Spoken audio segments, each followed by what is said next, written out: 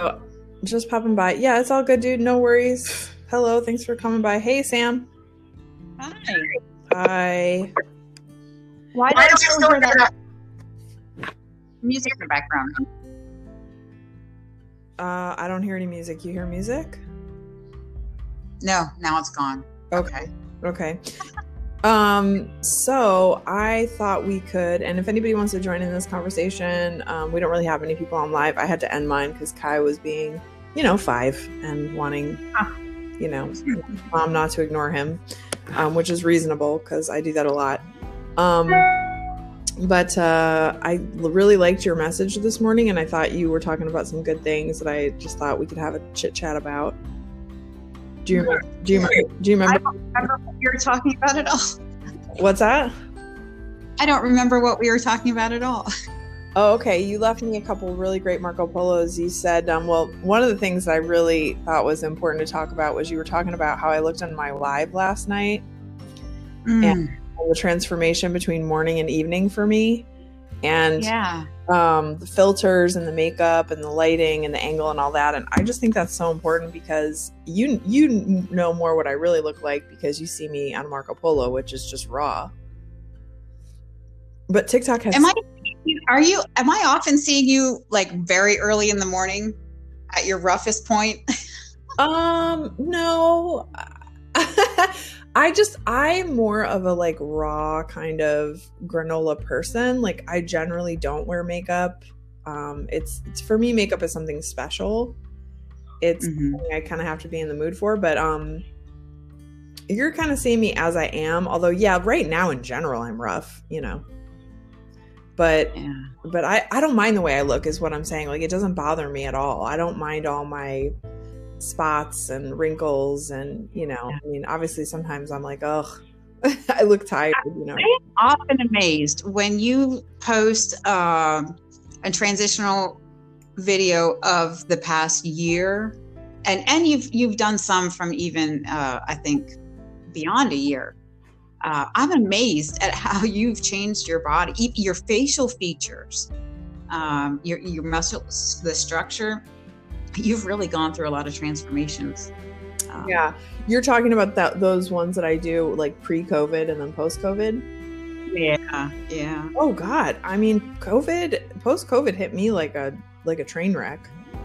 I mean, I was like at my best prior to COVID. My best. I was post-divorce. I was like, just had put all the pieces together of all the things I learned, and I was just like on fire, man. It was like the best time of my life. And then COVID hit and it was like, boom, like, oh, you thought you had a business? No, that's over. Oh, you thought that you had a co-parent? Nope, you don't have that either. Oh, you thought your kid had school? Nope, you don't have that either.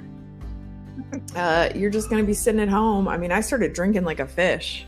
I mean, for me, I was drinking like a lot. I was drinking a lot of wine, which I hear happened to a lot of people. I was just disoriented, but yeah, it knocked me off my horse for sure. And that's what those pictures show to me is like what the stress of COVID did to my life, Did you feel any of that? I know you were going through other stuff too. My COVID was really second to what I was going through. Just the sitting in with the absence of my dad, because he passed away in December. And then there was a lot of busyness of just getting, what happens after somebody dies. And so I had a really hard time. And my dad was, for 6 years, it was my dad and I and Cooper. Thick as thieves. Wow, that. Go to the grocery store. The three of us would always go together, every little errand, and sharing everything that a father and daughter does. I'm sorry, it wasn't 6, it was 5 years. Cooper's 6. So yeah, that was losing your best friend, the only thing you have. And what was your relationship like before with your dad? Like, was the birth of your son like a changing agent in your life? Like, did he come back? Oh no, I was always a daddy's girl. More so because my mom was the one to be scared of. I now know she probably was bipolar. She was a yeller, and so often I was walking on eggshells to make her happy, and I think maybe that's where my people pleasing came about. But my dad was very easy to please and easy to be with. But my mom was the smarter one. She was the more demonstrative one, emotional. So I would push her away. And, now I know we're so much alike. You and your mom. Yeah, me and my mom. And our parenting styles, the good and the bad. But my dad was just, he was just the quiet guy in the room. He would talk slowly to the point you would ask him a question and you would say, "Dad, did you hear me?" And he'd be like, "No, I'm thinking." Like, he would think of his answers to the point of like, "Are you even paying attention?" That sounds like, but that sounds like my ex-husband.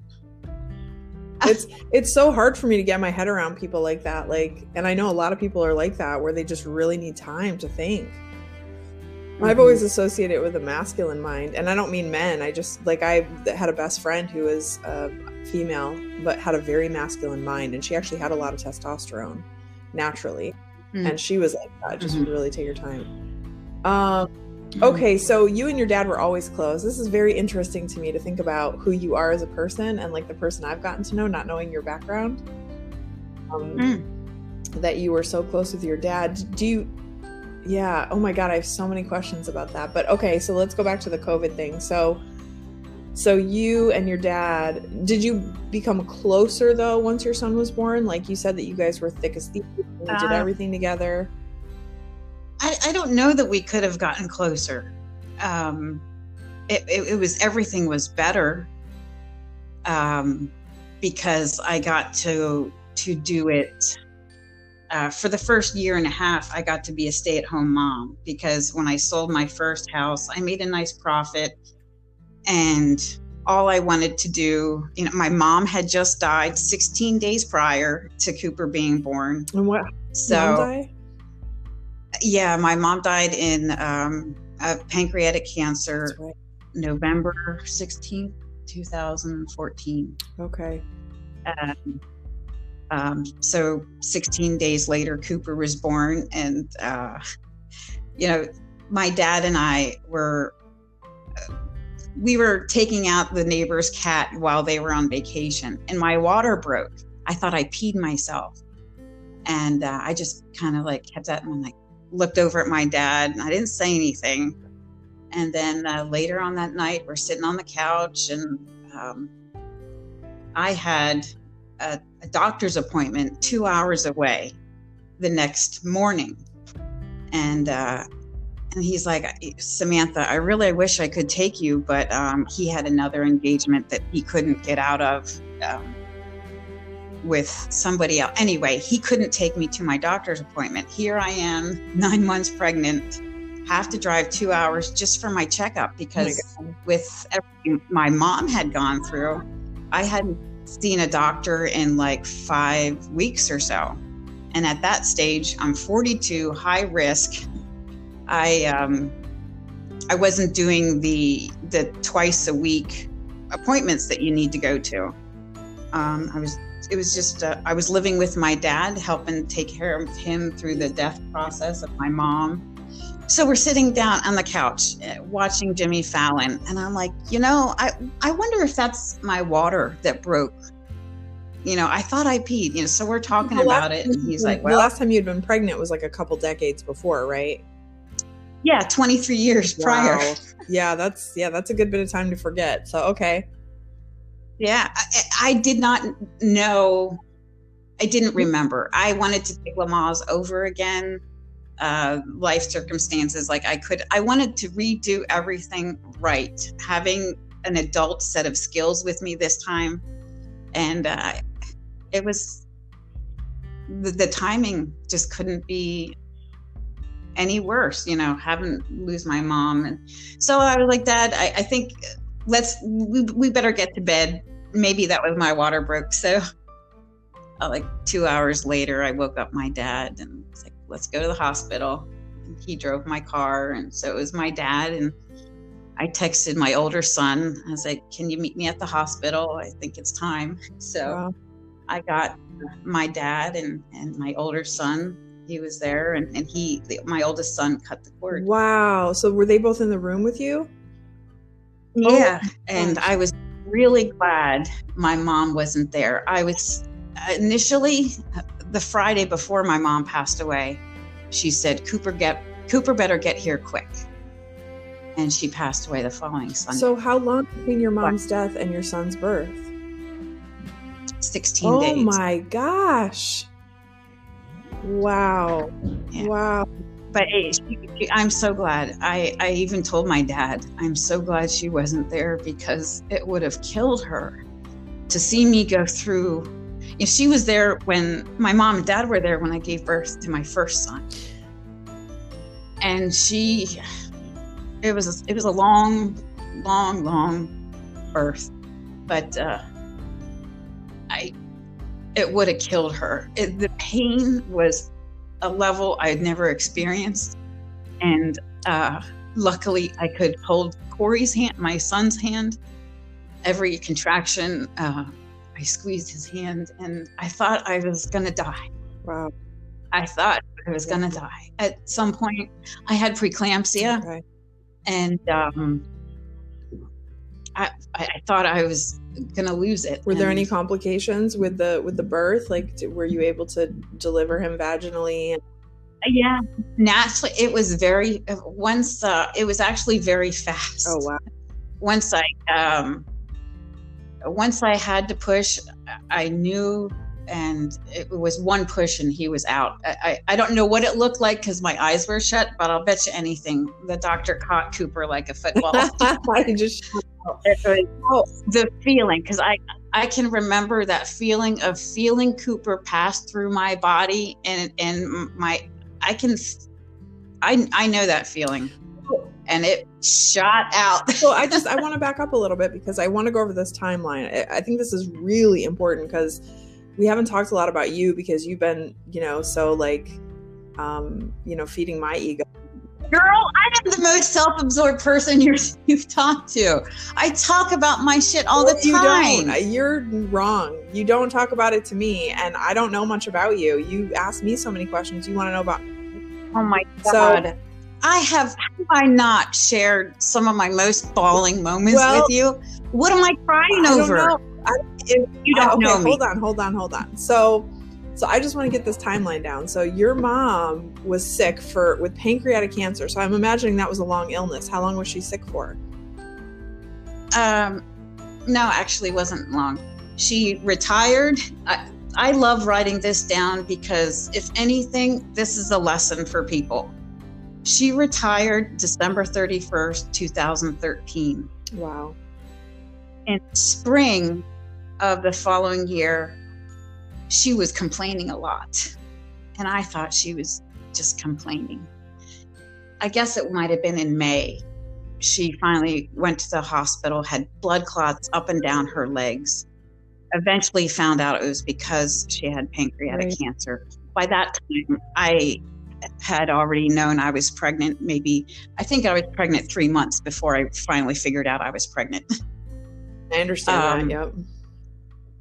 So so once I knew it was pancreatic cancer, and I did all the research on my company's dime. During work, I was researching what it meant, and so I knew my life had to change. I knew I was going to sell my house. I'm going to interrupt you a little bit because I know we only have so much time on this, and I really want to get this basic thing down. I'm not trying to interrupt the flow of the story. I think we can go into this deeper. But so you found out she had pancreatic cancer in the spring of 2014. And she passed away by when? November 2014. And that was 16 days before Cooper was born. Cooper is born. And then were you and your dad and Cooper living together from the time he was born? Once she was sick, I knew I was going to sell my house because I couldn't afford it either. I couldn't maintain my job and those requirements in my house. It didn't make sense to live 2 hours away. I was going to drop everything to live with and that's what I did. Move in with my parents. So every weekend, I would come home to my parents' house, take care of my mom and dad and do the shopping and buying every little thing that needed. Everything to make their life better is what I did every weekend. You were trying to contribute because you were going to come there to live with them. Okay. Right, yeah. So for people who don't know you, I just want to say that that house that you went to and that you grew up in, you just bought the farm across the street from that house, right? That's so wild. Yeah, my parents bought that house in February of 1973. Wow. I was about 4 months old. And I've moved in and out of my parents' house I don't know how many times. The last time I moved out of that house was June of last year. And I get to settle on the property across the street. Okay, so I'm gonna pull you back a little bit because I want to. So I'm talking to Sam. Her handle on TikTok is Sam's Road to Joy, and Sam and I made a connection like through videos and lip syncs like months and months and months ago, and I felt like we've been friends like for a long time, and we finally just kind of connected in a personal way over the last what's it been, Sam, a month? Maybe a month. It's very odd. It's very odd because I feel like I know you so well, but I'm still getting to know her story. And so anyway, okay, so I know that there's more to this. I know that it's much richer and deeper than this, but so your mom gets pancreatic cancer. She dies within months. 16 days after that, you give birth to your son. You're living with your dad. You sell your house. It gives you a year and a half to be a stay-at-home mom. Your dad is there. The three of you are this beautiful little family living together, loving each other. And then what happens with your dad? After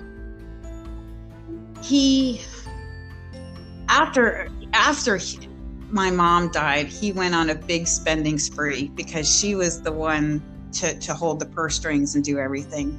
So after he spent some money on lavish things, he eventually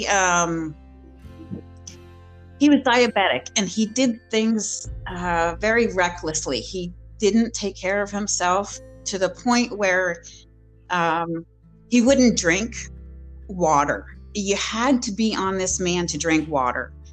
And he had a couple incidences where he had to be hospitalized because he would get this blood disease. So during one of his hospital stays, they took a chest x-ray. He was hunting of all places. And my cousin identified it. What year was this that he had the chest x-ray? It would have been 2008. December 2018. So Cooper by that point was 4? Okay. Yep. Okay. Yeah. So he got a chest x-ray. He was talking deliriously. My cousin thought maybe he was having a stroke, took him to the hospital, found out he had another blood infection, which was a byproduct of prostate cancer. He had radiation, which had very complicated, but his testicles were swollen to the point that they were larger than a softball. So because that fluid could not circulate, it would create a lot of bacteria, and he would get a blood infection, which would show signs in a rash throughout his leg, and then extreme signs, he would be very confused. So that had been, I think, the third time he had gone through that. But they took the x-ray, they saw something. So that was December. And then we just did some follow-up things in March. And in March of 2019 is when we knew it was pancreatic cancer. It was stage 2 at that point. So then your dad got pancreatic cancer. Yeah. Now I'm realizing why I get so confused about your story, because we never really sat down and talked about it, and both of your parents had it. Okay. That's intense. So your dad got it March of 2019. So literally 1 year prior to COVID. Obviously, we don't know COVID's going to happen. And then did you go through that whole illness with him for that year? Yeah, it really wasn't that bad until he had chemo. They gave him, oh my gosh. Yeah, it was after he had chemo. The plan was to do X amount of weeks of chemo and then surgery and then X amount of chemo, and you should be good 5 years. You're great. That's what they said. We had 5 years in our head. At stage 2, we just had a great prognosis. But he didn't take care of himself. Did they not factor that in, that this was someone who had a history of not drinking water and all the rest? See, sorry, I'm getting ahead here, but this upsets me. I've worked at, yeah. I'm telling you, it's the chemo that it's chemo that did it. It wouldn't, his quality of life. This is the thing. I'm going to interrupt you just for a second to let you catch your breath, but I had ideas about cancer and these types of illnesses and the treatments, but it wasn't until I worked at a cancer center and I directly worked with patients, like alone. I was an intern. Actually, it was called extern. had externships, and one of my externships was at Disney Cancer in Burbank, and I was the doctor essentially, but my supervisor would come in because this is like right at the end of my schooling. So they expected you to do it on your own. And then there was one supervisor, and before you were allowed to treat, he would come in and you would tell him what you thought and, what your diagnosis is and how you want to treat. And generally he would just go, yeah, okay, do this. But, you had to do what he said, but because he was in charge, it was his whatever. But I got to talk to these patients one-on-one, and I got to see them go through their treatments. And I have to tell you, it really soured me to cancer treatment in this country and to what we do to people. I think it goes against the Hippocratic Oath. I think that we don't take into consideration, I know, we don't take into consideration people. They're just walking diagnosis and we experiment on them, and everything you just said, right, about it's not the cancer that ends up killing people, it's the treatment. And not only is it the treatment that kills them, but then we destroy the last bit of life that they have. That's what hurts the most. I'm sorry. I'm so sorry. Yeah. Yeah, he there was a point when I wish I had paid more attention to it. But there was a point when Cooper got his last hug. And there's a point when Papa probably wanted more hugs, but it was scary looking. Imagine a 80-pound man laying in a hospital bed with a chemo port and a catheter, and he's laying there naked because his body is just so hot. And it's scary. So Cooper got robbed of his grandmother and grandfather. And if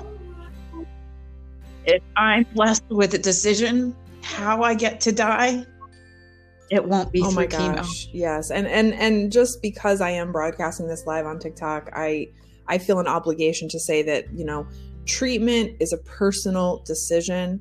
And I understand when faced with your mortality, fear can take over, and there are different types of cancers. There's different types of survivabilities and all the other things. And it doesn't always kill people and destroy their quality of life. But and I would have to say, knowing what I do of pancreatic cancer, it is, I know fantastic people who have survived through breast cancer, ovarian, uterine, numerous, plague after plague. I'm only saying that from my personal experience, and because pancreatic cancer is it's one of those cancers that is, there's a very low survivability rate. And I think it's such a complex topic and discussion, because it really does get into the dynamics of Western medicine and that system and how it's set up, and that it's really not about the patients. It's really like as you're describing your dad, like, and his habits, I'm thinking, why didn't they take that into consideration? Like, there should have been a detailed interview process where a doctor or,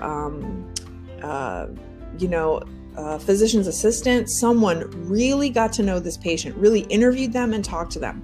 What do you do every morning? What are your habits? How often are you pooping? How much water are you drinking? What do you eat? When just all the things to understand who is this person. Because if you don't take lifestyle into account and someone's mindset into account with a treatment, like, what are you really doing? You're experimenting on them. For them to say 5 years with someone who doesn't drink water, that's irresponsible. That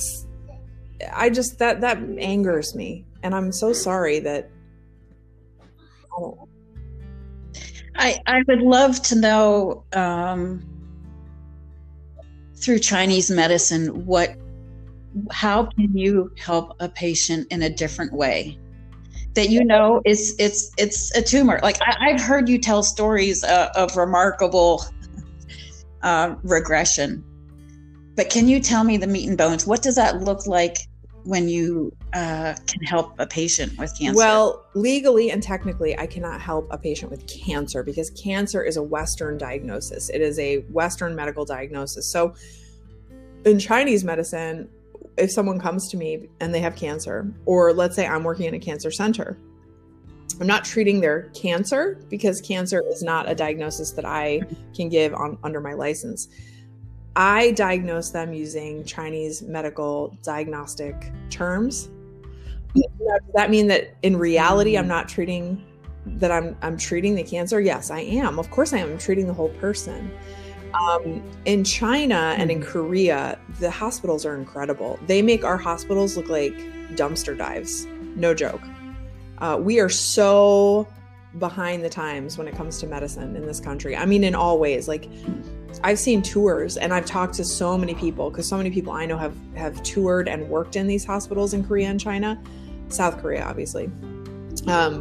They just say they look like palaces. And then the therapies that these people get, it's not just like, let's pump them full of drugs and send them home. I mean, it's physical therapy, it's acupuncture, it's Tui Na, which is sort of like chiropractic, but it's more in depth. It's also like manipulation and massage. They get herbal therapies, and not just herbal therapies that they drink and swallow, but herbal therapies through IV. It's about quality of life. It's not just about a disease and going after the disease. Like the patient is just an experiment to be had, So in this country, what I can do is much more limited, because I'm not integrated. Western medicine doesn't understand, because those lobbies are in charge. They get to decide. It's like our medicine is seen as like, something frivolous, like something to, like even being allowed into that Disney Cancer Center, it was like some special program that these people got to, it's like a spa or something. Like, they don't take it seriously. I don't know if my son's going to let me. Okay, no, don't go outside. No. I'm curious, is this something that when you talk about that type of, the hospitals or palaces, are these who's getting service? Who can afford this? Is this something that is all across accepted and available to every person, no matter their income status? I have definitely not delved into the, geo-social politics of all that. There's a great movie on the small screen called 9,000 Needles. Or not. It's up to you. Hang on one second, Sam. You can play it, but you just have to play it on the small screen. It's up to you. Okay, then don't play. That's fine. Actually, Smash Bros. Is easy to play on the small screen. Do that. And on the booty! All right. I got to get him outside today for sure. I don't know about the access. I'm sure that there are classes of people that don't have access. Now go back to 9,000 Needles. I'm Googling this. I think it's Durst. Derek Durst, Greg Durst, his brother. He made a film about his brother by accident. He's from Los Angeles, or rather he lives in Los Angeles. He's was involved in film in one way or another, and his brother was one of these big time bodybuilders, like tons of muscle, just big, bodybuilder type. In this culture, we think of as like He-Man, and oh, look how super healthy they are. For somebody in my medicine, that's not healthy. And what ended up happening to this man, it was not a surprise, honestly. So he got a call that his brother had a stroke. And because Doug, I think his name is Doug Durst. I think that's his name. Did you? Yes, Durst. Dearth. Okay. Yeah, it's been a while because that movie came out when I was in school studying Chinese medicine, and it does a really good job of showing some of the things that are available. Because, okay, so here's the story. What happened is his brother had a stroke. He lived in the South, and he loves his brother. He's a filmmaker or is involved in film somehow. So he basically started loosely filming when he went out to visit his brother and showing what his brother was going through. And essentially he got like a few weeks of PT or something after the stroke. And because our insurance system and our medical system is so piss poor. And this was a man who had young kids. He was married. He was, in the prime of his life. I think he was in his 40s, maybe 30s or 40s. And they just were like, yeah, sorry, that's all you get. And so he was essentially disabled, and they said, you're not going to walk again. You're not going to, he had been this totally able-bodied, capable man, and they just dumped him. Our medical system just dumped him. And I'm sure a lot of people can relate to this. And so they start to research and look for other things, and they find out about these hospitals. I think they did go to China, is where they ended up going. And they raised money in the community to help him to pay for it and to afford this program, this stroke program, which the night that I previewed this film in a theater in LA, one of the doctors who worked with the doctor that was featured in the film had actually come to work at our school and to teach that stroke protocol to the students at my school. And so there are other Chinese medical doctors out there who know how to do this stroke protocol. But he went there and he received all the kind of treatment that they give there, which is, you see it in the film. It's definitely worth watching. And by the end of the film, when he comes home, and he didn't get to do as much therapy as he wanted, but he got to do a good bit of it. He actually walked. I think it was assisted, but he walked into the church back in his hometown with the people who had helped to support and pay for everything. He needed to, do more therapy. And this is the tragedy of it, is that this kind of therapy and help is available to people. If nothing else, like you said, it may not cure your cancer. It may not make that go away, especially once you get to a certain point. The body reaches a turning point. We're limited resources, but you can improve the quality of life.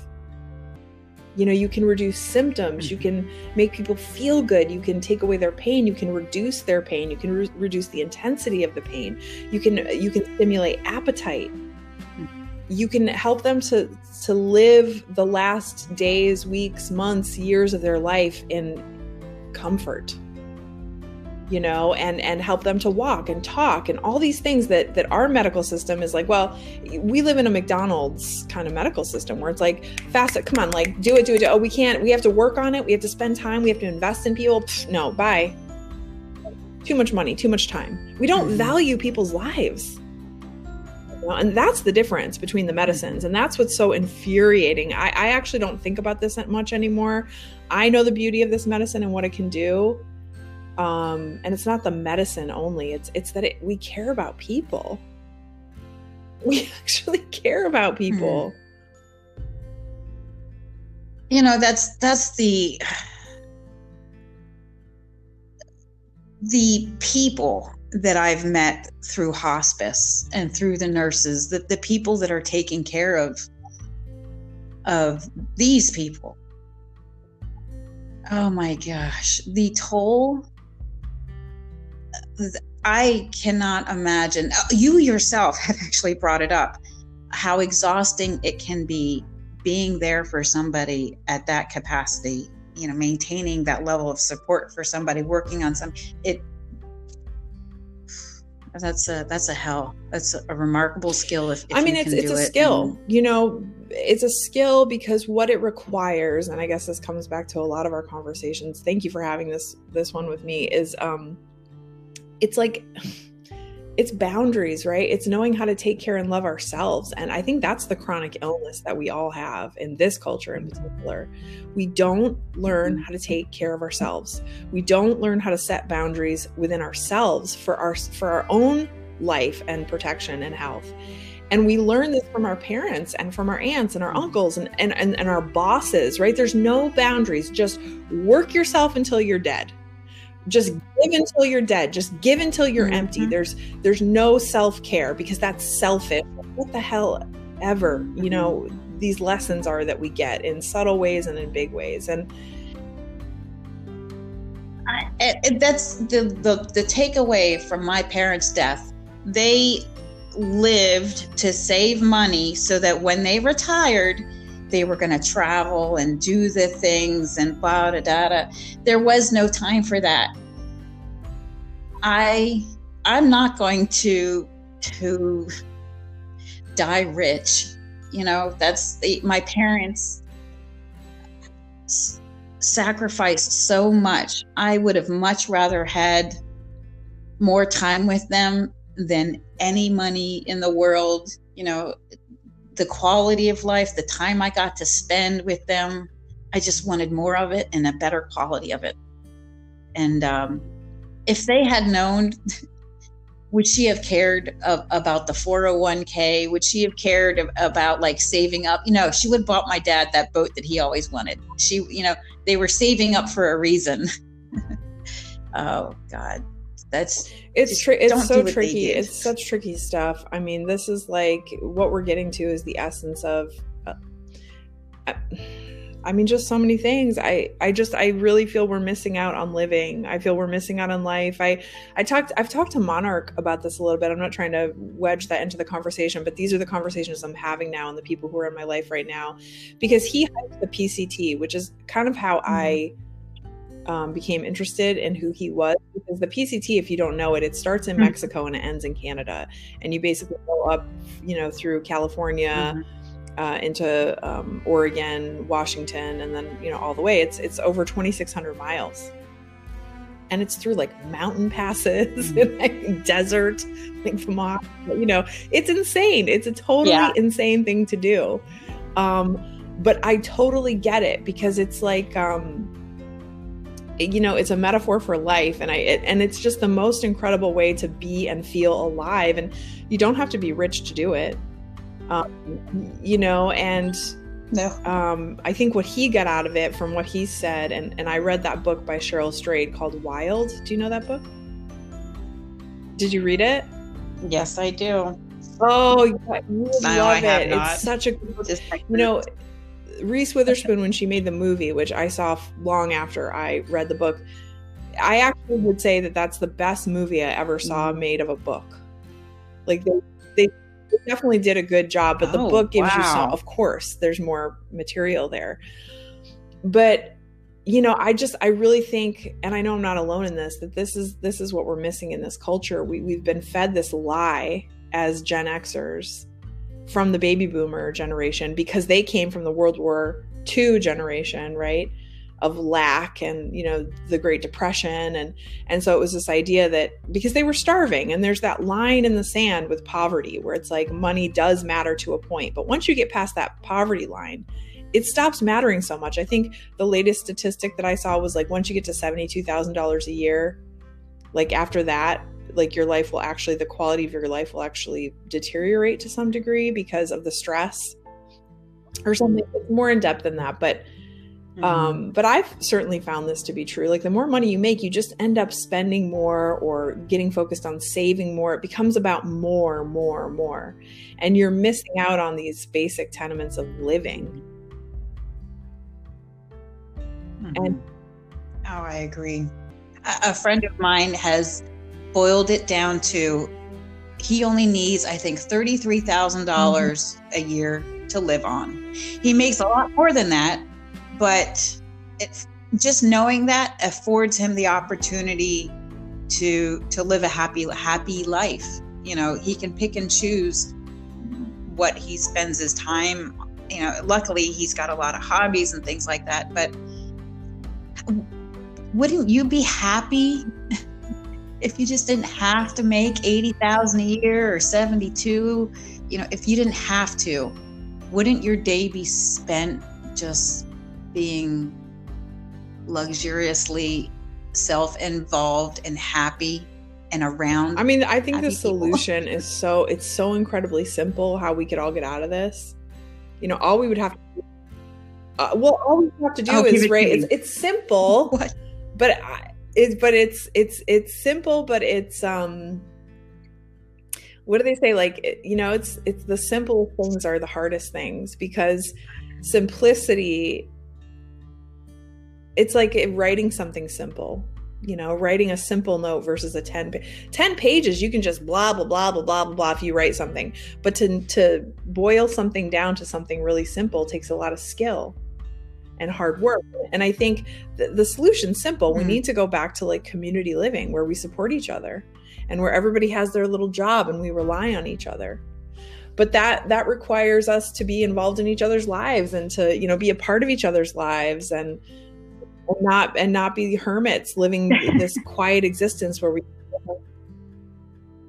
And you had me until you said that requires us to be with here's other the people. thing, in these communities, and this is all, you know, idealistic, because obviously people are more complex. There's more problems in this, but even in these like communities, if you go way back into like indigenous cultures, it's not that there aren't problems within those cultures, and you know, we're human beings, so of course there are problems. But you have people who play certain roles of the hermit, or of the wise woman, or the medicine woman, or, you know, the wise man who goes up on the mountain. Like, there are always people within any healthy culture who aren't right in the mix, because that's how they're born. That's their role. So it's not like you have to be some social body or social busybody kind of thing, but to be interdependent and to help each other, and to be able to, because of that, like you said, not have to work a job that you're enslaved to pay for things, to sustain a life that is totally out of sync with nature, that destroys our planet, that kills our bodies because we're overworked, overstressed, we can't sleep, you know, we don't get along with people, our relationships aren't working because everything's lit. You know, we're farming food in a way that's destroying the actual soil. That's been happening for decades and decades. That's been happening since, you know, what do they call it? The Dust Bowl. Well, yeah. Oh my God. Have you read the book, The Jungle? Holy crap. Oh my God. The Jungle. I think it's Upton Sinclair. Oh, Jesus. I'm writing a list of things that I have to look up. The Jungle. Yeah. The Jungle, it's about the Industrial Revolution in America and in the United States. And it's a sick book, but it's true. It's real. It talks about kids being put to work in factories. And I mean, it's just, yeah, this is when everything got out of sync. So my point is that the solution is simple, right? Which is walk away from these big banks, walk away from this corporate, you know, capitalist society, and just say, as communities, we're not going to do this anymore. We're going to grow our own food. we're going to take care of our own wells, and we're going to, you know, like, but that's not simple, especially with the world being overpopulated the way that it is. I mean, it's just so out of control. I don't think about it much anymore, but this fantasy that I have, and that a lot of people I know, where we want to buy a plot of land and we want to do like a commune. I've actually seen that. Are you making fun of me? That Are you has making been fun my of my dream dreams and and aspiration for years. aspirations? I've always wanted to do that. And I have a lot of friends. We talk about it all the time. So you and I must have talked about this. It doesn't surprise me I don't remember, because it's a common part of my discussions with people. And I've seen this in action. I actually had friends in New Mexico who did it. They had some land, and they all, one guy had a teepee that was just like for communal hanging out. It was awesome. It was like a real teepee, and he had like a fire pit in the middle of it. And then everybody else had their little kivas that they had built. And then they had a main house that was actually on the property that they fixed up, and that had the big kitchen with all the things and like a family room type atmosphere where everybody could come and gather. They had an outhouse that one person maintained. They had crops of food. They were raising bees. You know, it's a lot of work. It's a very different lifestyle than what we are all accustomed to. And I think that's where the ideal of this way of living versus the reality can diverge, because we're very spoiled. We're very, you know, all the things, indoor plumbing, all of it. Like it's not an easy life to do that, but I don't know. For me, I would take the hardships. I would take the difficulty. I would get rid of, I would lose some of the comforts if it meant that I got to live life, you know, and my heart could grow. You've just outlined my plan for me. Thank you so much. I've literally, Don't be sorry. I'm sorry to be so emotional about this. I've been sitting in front of my computer ever since I got home. I drop off Cooper, I take the dogs for a little walk, and I sat at my computer and I have something typed up. And I'm on page 2 of trying to explain what I want to do. And I guess I'm looking for acceptance and help, or just affirmation, or that I see you and I understand what you want to do. I just want somebody to be like, oh my God, that doesn't, you know, that sounds like a good fucking plan. And I want to support you. And support just means, hey girl, I see you. You know, I'm not looking for, because it's the negative shit. People saying I'm not a farmer. People telling me I don't have health insurance. I don't have a fucking plan beyond. That's what I want to do. And you don't, I don't have shit beyond that. And I know that sounds crazy to some people, but it really boils down to your own determination and will. And I think the support that you're lacking, if I may be so bold, is your own. You know, of course we all need support from other people. We're social beings. I totally get that. But if you don't believe in yourself, and if you don't support yourself, and if you don't start to draw these boundaries for yourself, and if you don't wake up every day and love yourself, and like you said to me in the last couple of messages you sent me, be gentle and loving with yourself and stay focused on your own dreams and goals, no one and no support will ever be enough, because it starts with you. And so, yeah, you are definitely not alone in this dream and this vision. And I want to finish that story about my friends, because it's a cautionary tale. Okay. And why you have to be so strong and focused, because there are absolutely major forces out there that don't want you to do this, that don't want you to have this, that don't want, when people in the bigger culture, whether they are conscious of what they are doing or not, like of how destructive they are being, people do not want other people to live this kind of a life anymore. This threatens our modern culture. These ideas, they are radical to people who believe in capitalism, you know, to the death, and who think that this kind of living in this way of life is utterly ridiculous, you know, to live in tune with nature and in tune with our neighbors and all this stuff. My friends who had this commune in New Mexico, who were amazing guys. One of them I'm still in touch with. He ended up marrying a South Korean woman. They actually ended up moving to South Korea. They're farmers there now. He's amazing. Like, these are really extraordinary people, you know, who are living lives that are not familiar to most people. But he and another guy who now I think lives up in Seattle, super super smart dudes. I mean, just like blow your head off smart, you know?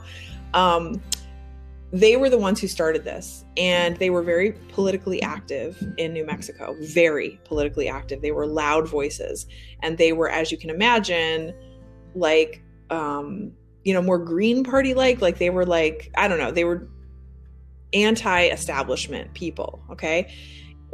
And young. So they, you know, they made mistakes, but they were active. They cared. And so they already had this reputation. They got this piece of land. They had built all these little kivas and teepees, and they had their farm. It was amazing. I stayed there with them for a few days. It was a beautiful thing what they were doing. And one day they were out, and New Mexico, like a lot of places, has a lot of drought issues that come and go.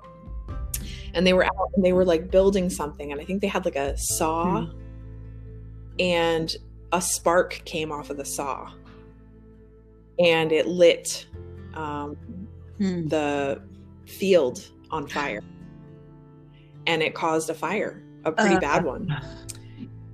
And the politicians who hated them, the local politician, they used it as an excuse. I mean, really, it was an excuse. It was totally just, they just went after them and ran them out of the state and destroyed them. And they destroyed the thing, right? Because really what it is it's not just about getting the land. It's not just about having this quiet, peaceful life. You are threatening the very structure of our whole society by doing these things. And the fact that they had a political voice on top of it.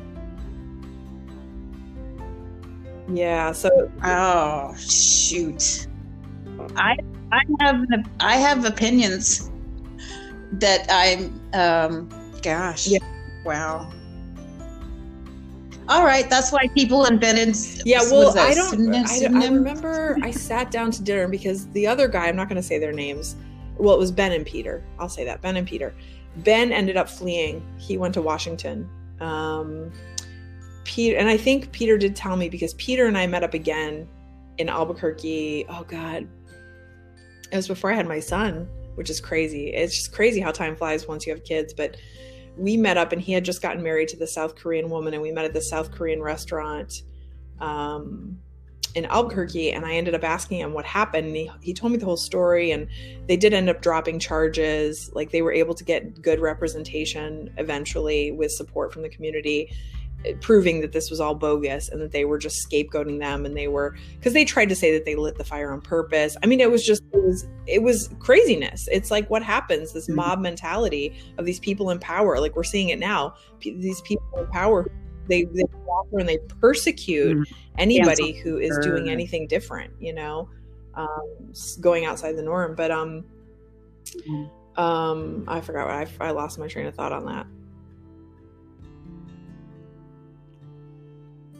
So they just sold their plans and they their property and walked away from it all. They were trying to prosecute them. They went after them. Like, they literally got run out of the state. Like, they fled because and eventually it all got worked out. Eventually the charges were dropped, but these people were out for blood. They wanted to, and it wasn't, the fire didn't, like, of course it cost money. But these, I mean, I'm not saying that it was, of course it's a terrible thing that happened, but nobody died. There was no structures lost. Of course it costs money, but this is also a result of global warming and what's happening. Like, it used to be a spark would happen and maybe there'd be a little fire and it would be put out, but now everything's so freaking dry that it, you know, this is just, right. But they were scapegoating them. They wanted them gone. You know, they wanted their voices gone. This commune idea was, what I say is, if you're going to do this stuff, start a bee farm, make really good honey, and make friends with all your neighbors so that you become the honey guy or the honey lady. You know what I mean? Like, you know, I got scoffed at because I said, you know, I don't have a lawnmower yet. I don't have any plans for goats or cat, you know, but I said, you know, I'm going to plant a bunch of wildflowers. Like, what's wrong with having a meadow, you know, with some damn bees and, you know, like, and I got scoffed at for that. And I was like, all right, I'm clearly speaking to the wrong people. And, you know, we should end with that, because that was one of the other things that you said on your message to me. You were like, you said that I realized that I've been hanging around the wrong people. I did. You said that about yourself, correct? Yeah, because there's yes. Okay, just to I be have clear. a lot of new people in my life very suddenly. Like my life has changed a lot in the last couple of months, and slowly but surely, I'm getting these new people into my life, and it's exactly what you're talking about with this farm. Like if somebody scoffs, okay, face another direction, go find somebody else. That is not your person. Because people who support you, they may have critical feedback, but they're not going to scoff at you. They're not going to diminish and demean you. You know, support can still look like critical thinking and like reworking things, but it's not making you feel small, making you feel less than, making you feel unworthy. You know, people who love you and support you are going to love you and support you even when there's differences of opinion, you know? And so that's what